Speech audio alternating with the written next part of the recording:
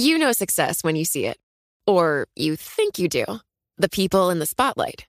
But what about those small business masterminds who succeed at making their money work harder? They do that by having a business bank account with QuickBooks Money, which now earns 5% annual percentage yield. Making your money work as hard as you do? That's how you business differently. Learn more about QuickBooks Money at quickbooks.com/5APY. Banking services provided by Green Dot Bank. Member FDIC. Only funds and envelopes earn APY. APY can change at any time. The countdown has begun. This May, 1,000 global leaders will gather in Doha for the Qatar Economic Forum powered by Bloomberg, held in conjunction with our official partners, the Qatar Ministry of Commerce and Industry and Media City Qatar, and premier sponsor QNB. Join heads of state, influential ministers, and leading CEOs to make new connections and gain unique insights. Learn more at QatarEconomicForum.com. Welcome to the Bloomberg Law Podcast. I'm June Grosso. Every day we bring you insight and analysis into the most important legal news of the day. You can find more episodes of the Bloomberg Law Podcast on Apple Podcasts, SoundCloud, and on Bloomberg.com/podcasts.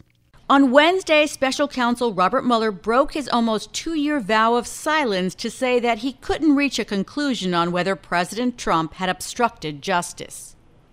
If we had had confidence that the president clearly did not commit a crime, we would have said so. Now, Mueller's statements led more Democrats to call for impeachment, something the president says the courts won't allow. I don't see how they can, because they're possibly allowed, although I can't imagine the courts allowing it. The courts, of course, have no role in whether Congress can or cannot impeach a president. Joining me is former federal prosecutor Robert Mintz, a partner at McCarter and English. Bob, did Mueller's statements clarify what was in his report? Because it seems that people heard what they wanted to hear, and there were as many questions before as after. Well, it was a little bit of a political Rorschach test where everybody who listened to that could take away whatever they wanted to hear to some extent. But I do think Mueller made one point that was crystal clear and that may have been misunderstood until he appeared for that press conference, and that is that he said that charging a sitting president was never an option, no matter what the evidence was. So what his investigation was really all about was this other question, which was, could they clear the president of these allegations? And the answer to that was, as to the question of collusion, they did clear the president. As to the question of obstruction of justice, they did not. So as you say, Mueller accepted the Justice Department policy that a sitting president can't be indicted and said that even if the charge is kept under seal and hidden from public view, that also is prohibited. But during Watergate, Leon Jaworski persuaded a grand jury to name Richard Nixon as an unindicted co-conspirator. So why couldn't Mueller have done the same? Well, the president actually was named as an unindicted co-conspirator in the Michael Cohen case in New York, but not by name. The Department of Justice policy says that if you're going to make allegations about an individual, you have to charge that individual. And the logic behind that is it's unfair to charge somebody with a crime or to suggest that somebody committed a crime but never give them their day in court in order to clear their name. So Mueller took that guideline, tying it with the other guideline which says you can't indict a sitting president, and essentially his mandate was to determine whether or not he could clear the president, but he was not going to find that the president had committed a crime, and that's where he came up short. Now, Attorney General Barr interpreted those rules differently because when he gave his summary of what was in the Mueller report, he took it upon himself to clear the president of wrongdoing, and that's something that I think was directly contrary to what was actually in the Mueller report, and I think Mueller came pretty close to saying that he broke ranks with the Attorney General on that issue. Success is more than the final destination. It's a path you take one step at a time. It's discipline, it's teamwork, and it's the drive and passion inside of us that comes before all recognition. It's what Stifel's been doing for over 130 years. Quietly, yet strategically, Stifel's become one of the fastest growing wealth management and investment banking firms in the country. Our financial advisors go beyond traditional wealth management to provide clients with direct access to one of the industry's largest equity research franchises and a leading middle market investment bank, because success is the drive it takes to keep climbing, the passion to keep investing, the best of each of us made better by the best in all of us. And that is where success meets success. Start your journey at Stifel.com. That's STIFEL.com. Stifel Nicholas and Company Incorporated, member SIPC and NYSE. The countdown has begun. This May, 1,000 global leaders will gather in Doha for the Qatar Economic Forum powered by Bloomberg, held in conjunction with our official partners, the Qatar Ministry of Commerce and Industry and Media City Qatar, and premier sponsor QNB. Join heads of state, influential ministers, and leading CEOs to make new connections and gain unique insights. Learn more at QatarEconomicForum.com. Mueller made it perfectly clear that he did not want to testify any further than what he's done in his past, and that the report speaks for itself. The report is his testimony. But is it likely that Congress will end up subpoenaing him, and will he have to abide by a subpoena? Well, that's the big question. Robert Mueller is kind of an old school prosecutor. He's known as sort of a Joe Friday, just the facts, ma'am kind of guy. And I think it was quite clear from that statement, which had been carefully scripted and just read before reporters, taking no questions, that he was going to hew pretty closely to the words in that report. Now, that doesn't mean that he will not respond to a subpoena, but I think it's going to be difficult for people in Congress to pry additional information out of him. He is not somebody who has gravitated towards the limelight. He likes to simply do his job, issue his report, and let the report, as you said, speak for itself. So he may be summoned to testify, and I think if he is asked, he will testify, but I think Congress is going to have a hard time getting additional information out of him. It certainly seems so.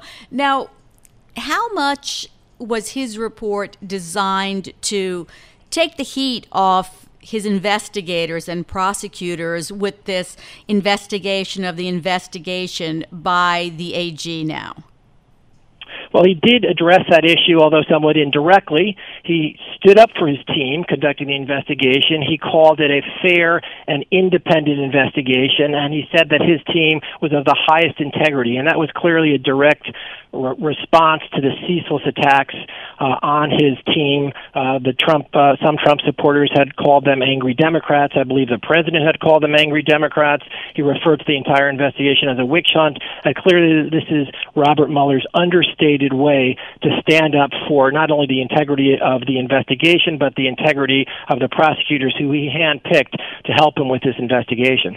Many have said that Mueller was basically calling for the House to start impeachment proceedings. Is that your view?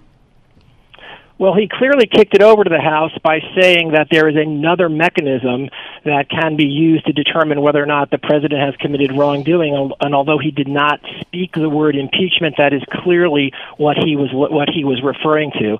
So it's now really up to Congress to decipher exactly what is in that report. And as you mentioned earlier, the question of impeachment is entirely a political question rather than a legal one.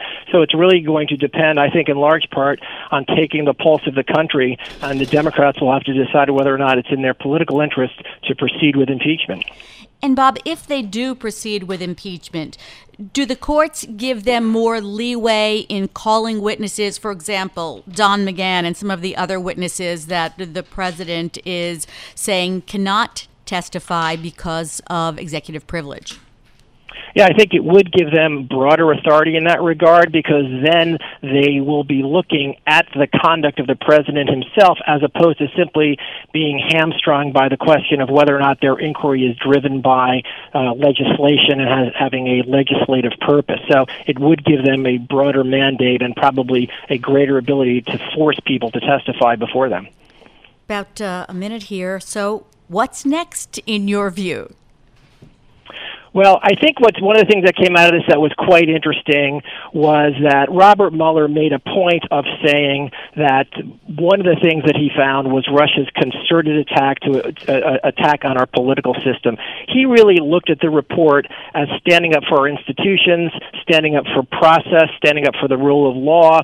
And I think you can contrast that somewhat with the response by the Attorney General, who looked more at whether or not he felt that the report had implicated wrongdoing by the president. So on the one hand, the Attorney General was looking at this more as whether or not there was individual wrongdoing, while Robert Mueller was looking more as to whether or not there had been damage to our institutions, to the process during the election, and that really was his focus. And we'll have to see whether Congress takes up that issue and strives to protect the elections coming forward. All right, thanks so much, Bob. That's Robert Mintz of McCarter in English. Thanks for listening to the Bloomberg Law Podcast. You can subscribe and listen to the show on Apple Podcasts, SoundCloud, and on Bloomberg.com/podcast. I'm June Grosso. This is Bloomberg.